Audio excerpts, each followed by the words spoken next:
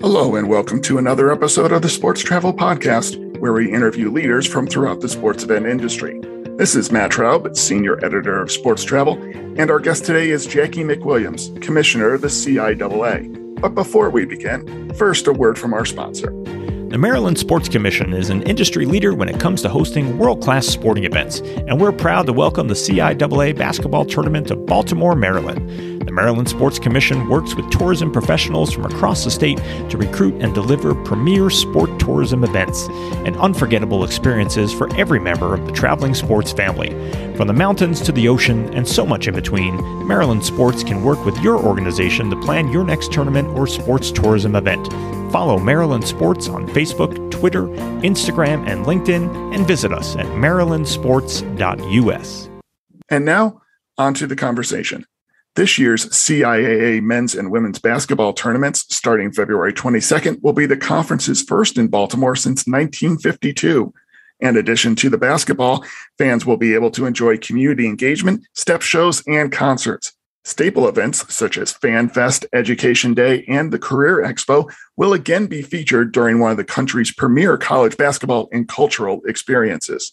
Jackie McWilliams has been commissioner of the CIAA for 9 years after working in the NCAA's championship division in Indianapolis.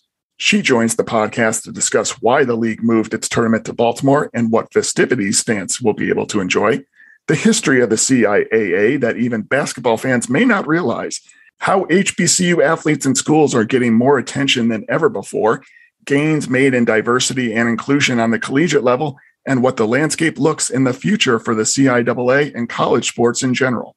We hope you enjoy the conversation.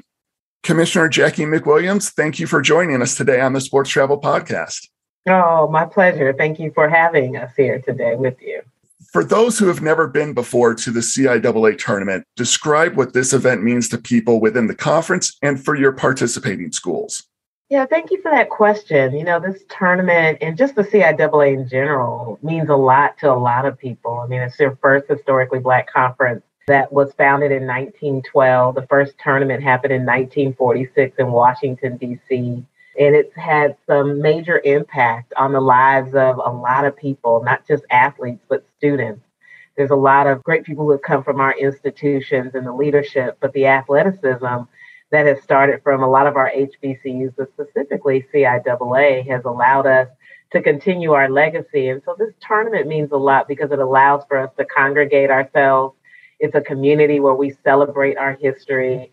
It's a place where basketball is the center of why we're at the tournament in the first place, but we get to showcase our athletes in their best selves as students and athletes. And so for me, it's personal because I'm a CIAA product, but it's also in the professional side is assuring that we do all the things that make people feel like they have a sense of belonging in the CIAA, whether you went to a school or not. How did the move from Charlotte to Baltimore occur? I know that the league's offices are in Charlotte. Were you looking to move to a new destination, or did Baltimore approach you with an offer that was just too good to refuse? Yeah, I think Baltimore, they submitted a bid. We went through the bid process, and it wasn't that we wanted to leave Charlotte. So, you know, I keep telling people, you know, Charlotte is our home. We moved here to be a part of this community, and we're still a part of it. But when we went out for the new bid process, and our board, you know, I have a very different board than I started with. And not that they're any better than the board in the past, but I think you got new members in who want a new opportunity to really see the value of the conference. And you have Northern institutions that have never been able to host since 1952. We hadn't been in the Baltimore area. But really wanted to see if there was an opportunity to move the tournament closer to some of their schools and their fans and alumni. And so we went out to bid. Baltimore absolutely submitted a bid that was hard to turn down. Their commitment to everything that we do, from inside the building to outside in the community, from the state being involved, their ability to help promote and also, you know, leverage the state's ability to be involved on the financial side. I think that was extremely attractive to see the support around this tournament that wasn't just local, but it was really the region that's really helping support the tournament for Baltimore. What has the reaction from fans been since you've announced that you were moving the tournament to Baltimore? And do you plan on staying there for a while, or could you see the tournament moving around more in the future? No, that's a great question, because when we were here, you had varying opinions whether we needed to leave or whether we stay. And some people coming up from the north were tired of coming here. Obviously, the individuals in schools that are closest to here never want to leave. But I do think, when we put it out, again, you had various concerns about public safety, concerns about the weather, concerns about, travel, all those things. And I think Baltimore has helped us really address all those concerns. Whether it's weather, we're still tracking weather. Like if the tournament happened today, what is happening up north? We've always done that across our member institutions and our travel. The public safety is a concern everywhere we go. So making sure that we communicate. Our communications plans are pretty tight, but I do think there's an excitement. I think there's an excitement in the DMV area. Bowie State is hosting their institution, and fans and alumni are ecstatic. Lincoln is sort of like the co-host. They're excited as well. So you're seeing this whole new fan base of people who want to be involved in the tournament that may not have been involved or maybe didn't even know much about the tournament, but now they do. So I think we're getting a lot more positives than negatives. Of course, nobody really wants to travel far for anything if you've been right here local, but the opportunity for us, I think, is great for the conference brand. So many college conferences want to make their postseason tournaments more than just the basketball. There will be, in Baltimore, a series of events beyond the games. You have Fan Fest, you have Education Day, you have a Career Expo. How important is it for the CIAA to have these ancillary events around your postseason tournament so that it's not just about the sports? Yeah, I and I've said this, consider ourselves as Black tourism. And I see basketball is the core of the basketball games have to happen, and they have to be right for the student athletes. And that's going to happen. I do think there's a responsibility as part of our legacy and what we do. Our three pillars are legacy, leadership, and community. And so what we do in the community and demonstrate leadership to gravitate the community and alumni and fans beyond the game is important. And we know that everybody's not coming to the game. So if they're not coming to the game, how do we make sure that they are still connected to the CIAA and feel like they can engage? The Fan Fest is a big deal for us. I mean, that it used to be a 4-day event. We pared it down to two-day event. So it's more manageable and it doesn't conflict in our schedule with our games. We want people to go to the game, but enjoy the Fan Fest, the entertainment that we have. We have some of our own day parties. The great thing about Baltimore is that we were able to have holds on the venue so that we could have first priority, opposed to other event holders coming in and taking it up, and we can't offer it to our sponsors or we can't use it ourselves. And so I think Baltimore helping us do that has really allowed us to use spaces that we probably wouldn't have had if we hadn't had this arrangement with them. So, we want people to see also our virtual platform. So we had a virtual tournament last year, which is the craziest thing to think about. But we were able to stay relevant in the space in COVID, and we still have a hybrid of things happening on our platform. So we definitely want people to go to CIAAtournament.org and our sports network so that they can still be a part of the tournament, even if you're not able to travel to Baltimore. But there's so much to do, no matter if you are in your mommy's tummy or you're that seasoned adult who just wants to sit and watch games all day. We can make that happen. How do you assess each year on which events around the tournament week do you keep? How do you reinvent them? And when you're going to Baltimore for the first time, what's that process like in talking to them and saying, they have some ideas, we'd like to do this, and on top of all the other things you do? What is that communication like? It's been great. The local organizing committee, I think this has helped us a lot too. We had a local organizing committee here, but we have one in Baltimore that is similar, but there's more engagement, involvement on them being a part of the event side and also the fundraising side. There are events on the schedule that they are actually hosting as an extension and as a part of the CIAA. So it's not us putting on all the events. We have a partner that is making sure that the local community and contributors are having an opportunity to have access to events, private events, tickets, you name it. We have actually our first event to kick off the week is a clinic. It's a basketball clinic for some youth. We'll bring Earl the Pearl and Bobby Dandridge, myself, to talk to these kids and just inspire them, but give them also a chance to be around some clinicians, coaches, to have the opportunity to have that type of engagement to get them ready for the upcoming tournament. So I do think our partnership with them has opened up opportunities for them to get on our schedule. So what we said when we came here, just because we did it doesn't mean that we should continue to do it, right? So this year will truly help us evaluate after this year, what will it look like in the future? Should we continue to have, Career Expo, Education Day? Those are important events for our partners. And so we've kept those because, one, we want to recruit students to our institutions, and we want our partners to be able to recruit unique talent from our HBCUs. So whether it's hybrid, virtual, or in person, I think those are events that we'll keep, no matter, we might have to modify them. But all the other things that we do, I think we'll be open, to make shifts wherever we have to. Now, the other thing you asked me about the extension in Baltimore, we have one more year after this year in Baltimore. They lost the year with COVID, although we did the virtual tournament. We have been in discussions with them since then, during that time, whether they wanted to extend a year or have a 2-year extension. That hasn't been determined yet, but it definitely will give them the first right of refusal for that discussion. After this tournament, we'll evaluate whether we all want to move forward for additional years. You hit on something that I'd like to follow up on, and that is how you see this tournament as a community gathering, but also in terms of inspiring youths, giving them the chance to understand that HBCUs going to a CIAA school is something that is attainable to them. How much do you see that as part of your mission beyond each tournament game and making sure that it really is a community event? Yeah, it's and I said it's like this professional and this personal thing. I know what CIAA and HBCUs have done for me and members of my family in the community. I always say, the young people in Baltimore that will get a chance to see our 12 member schools, and we'll add like Morgan State and Coppin, some of the local schools. They're part of our HBCU community. We have the opportunity to bring, and normally we've been very protective of who's in our institutions because our schools want to recruit those students.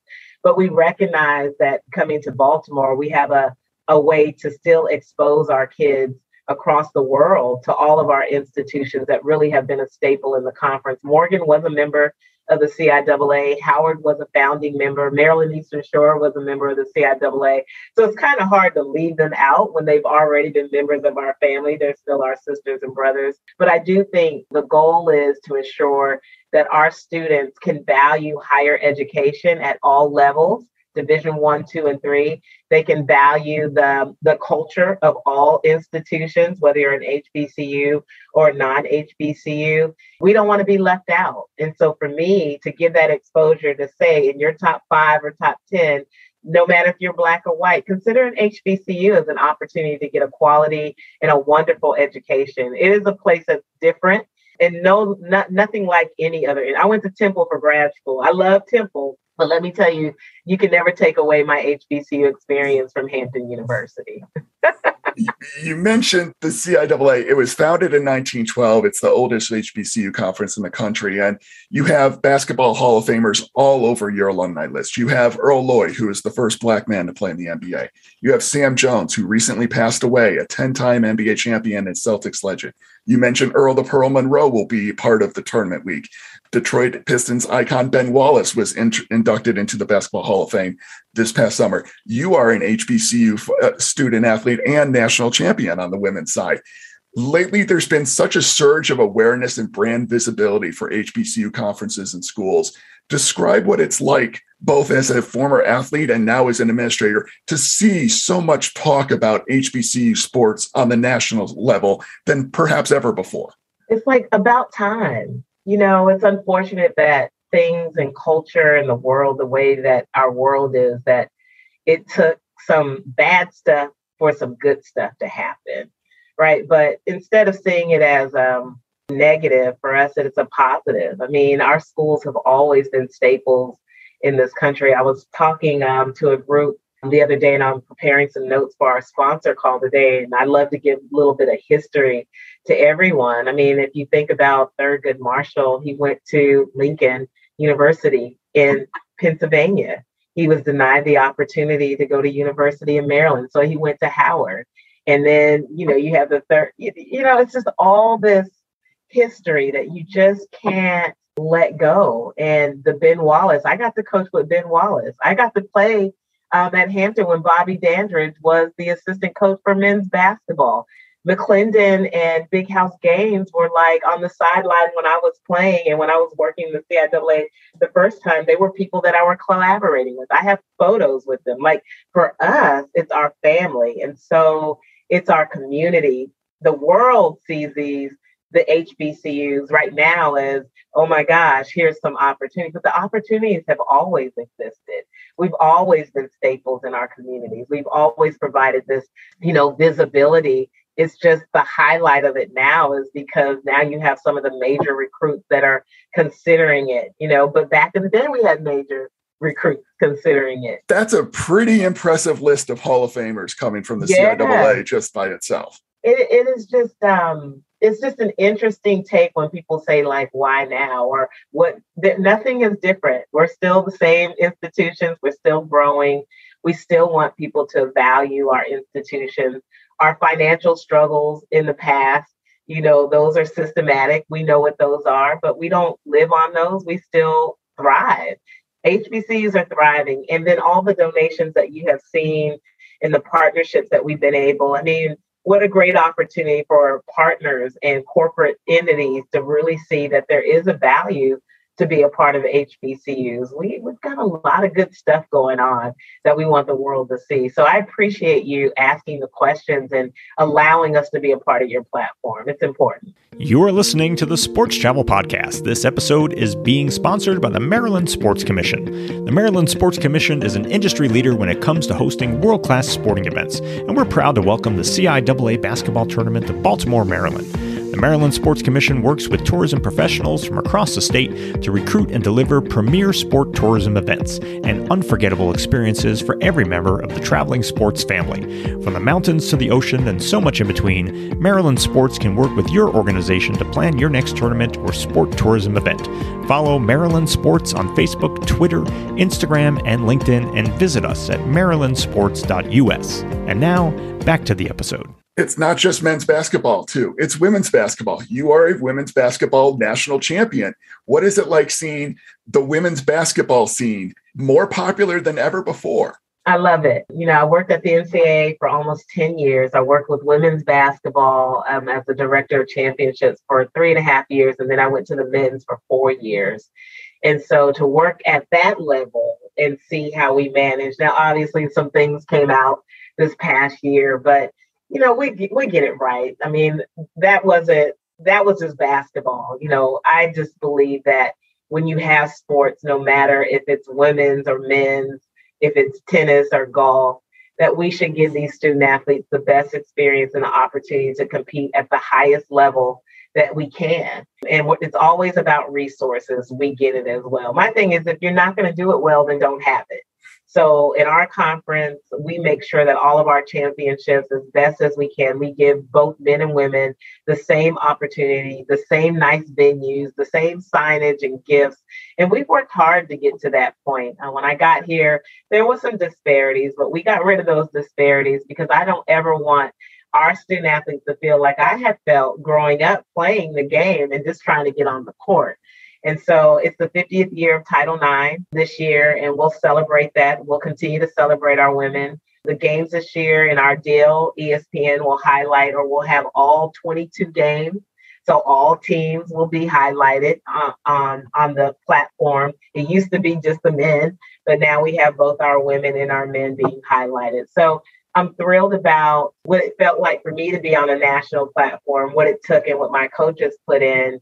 And I feel like I have that responsibility to assure that these student athletes and women have that same visibility and opportunity to perform at their best. You mentioned that you're in your 9th season as commissioner of the CIAA. When you were hired, you were the first Black female commissioner in NCAA Division I, II, or III. You've had this career with the NCAA. Are you pleased but not satisfied, I guess, would be the question, in terms of where diversity and inclusion has come? I'm not satisfied. I'm pleased that the conversations are happening. I'm pleased that There's still some trailblazers and advocates like myself that are going to fight in circles to ensure, and we're going to hold people accountable for what we don't see and what needs to be done. I'm pleased that I'm not the only Black female commissioner now. There's 4 of us. That's exciting.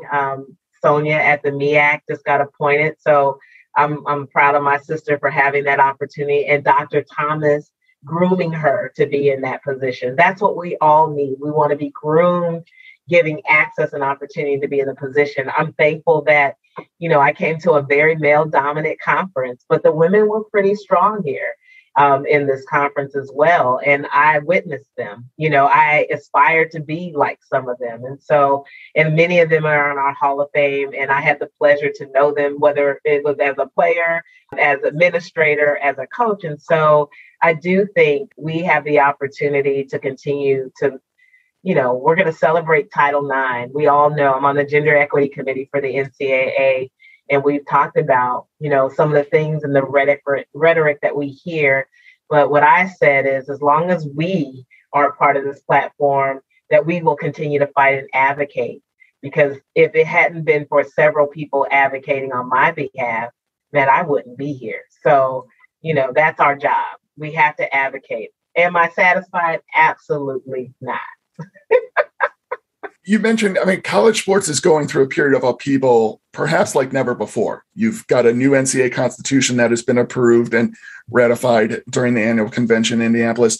Where do you think the future holds for athletics collegiately, and how do you feel the CIAA is positioned for the future? The Constitution, the name, image, and likeness. What I have said is I feel like we're losing the innocence of sport. It's gotten so complicated, the movement of conferences and institutions. Like, what happened to let's just play, and it doesn't matter that you're Division 1, 2, and 3. So, it's changing, and I don't think it's gonna stop changing. With the leaders in our position, the revenue that's able to be made. CIAA is not in that league of revenue, but we are in the league of promoting our conference, promoting Black excellence, HBCU excellence. So we try not to get focused on the things that we don't have control of. It would be nice that somebody just drop and lands millions of dollars so that we can provide some of the same opportunities as some of the bigger schools do. But somehow we still make it, and somehow we still figure out to find partners to put leadership development. We apply for grants. We do all those things in Division 2. It's a very different layout. The Constitution will give Division 2, Division 1, and 3 clear autonomy to determine how we want to look and feel moving forward. And I don't know what that looks like. I think the disparities already exist on the financial side, the recruitment side. What I have said to my colleagues, that students will decide whether they really want to just be Division 2, or they really want to be Division 1, or they really want to be Division 3, because there are going to be 3 different organizations running parallel, trying to provide the same opportunity, but just have different philosophies on how we manage, our teams and our institutions and conferences. So am I concerned? No, I'm not losing any sleep. It's college athletics. It's going to change. I just hope that myself and my colleagues in the association are very thoughtful about what the changes look like in our division so that our student athletes are not cheated. I always have felt like they've had great experiences. So this whole transformation thing throws me off a little bit, because I've always felt like we've been doing things with the student athlete in mind. I just think there's some things on the backside that we could have done better to support that. When you're going to Baltimore for tournament week, what are you most excited for? The student athletes and crowning a champion. That championship day, like the start of the games on Tuesday and the champion on Saturday, and all the stuff in between happens. But the games for me, if I can sit and watch a game,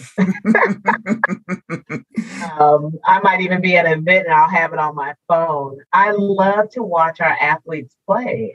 This tournament means a lot to our student athletes. It takes a lot to get to the championship game. You can come in number 1 and be knocked off and get beat by the team that had to play from Tuesday to Saturday. So I'm looking forward to that. I'm also looking forward to the fan base and the different feel and look that this tournament might have because we're in a different city and people are just anxious. They want to know and see.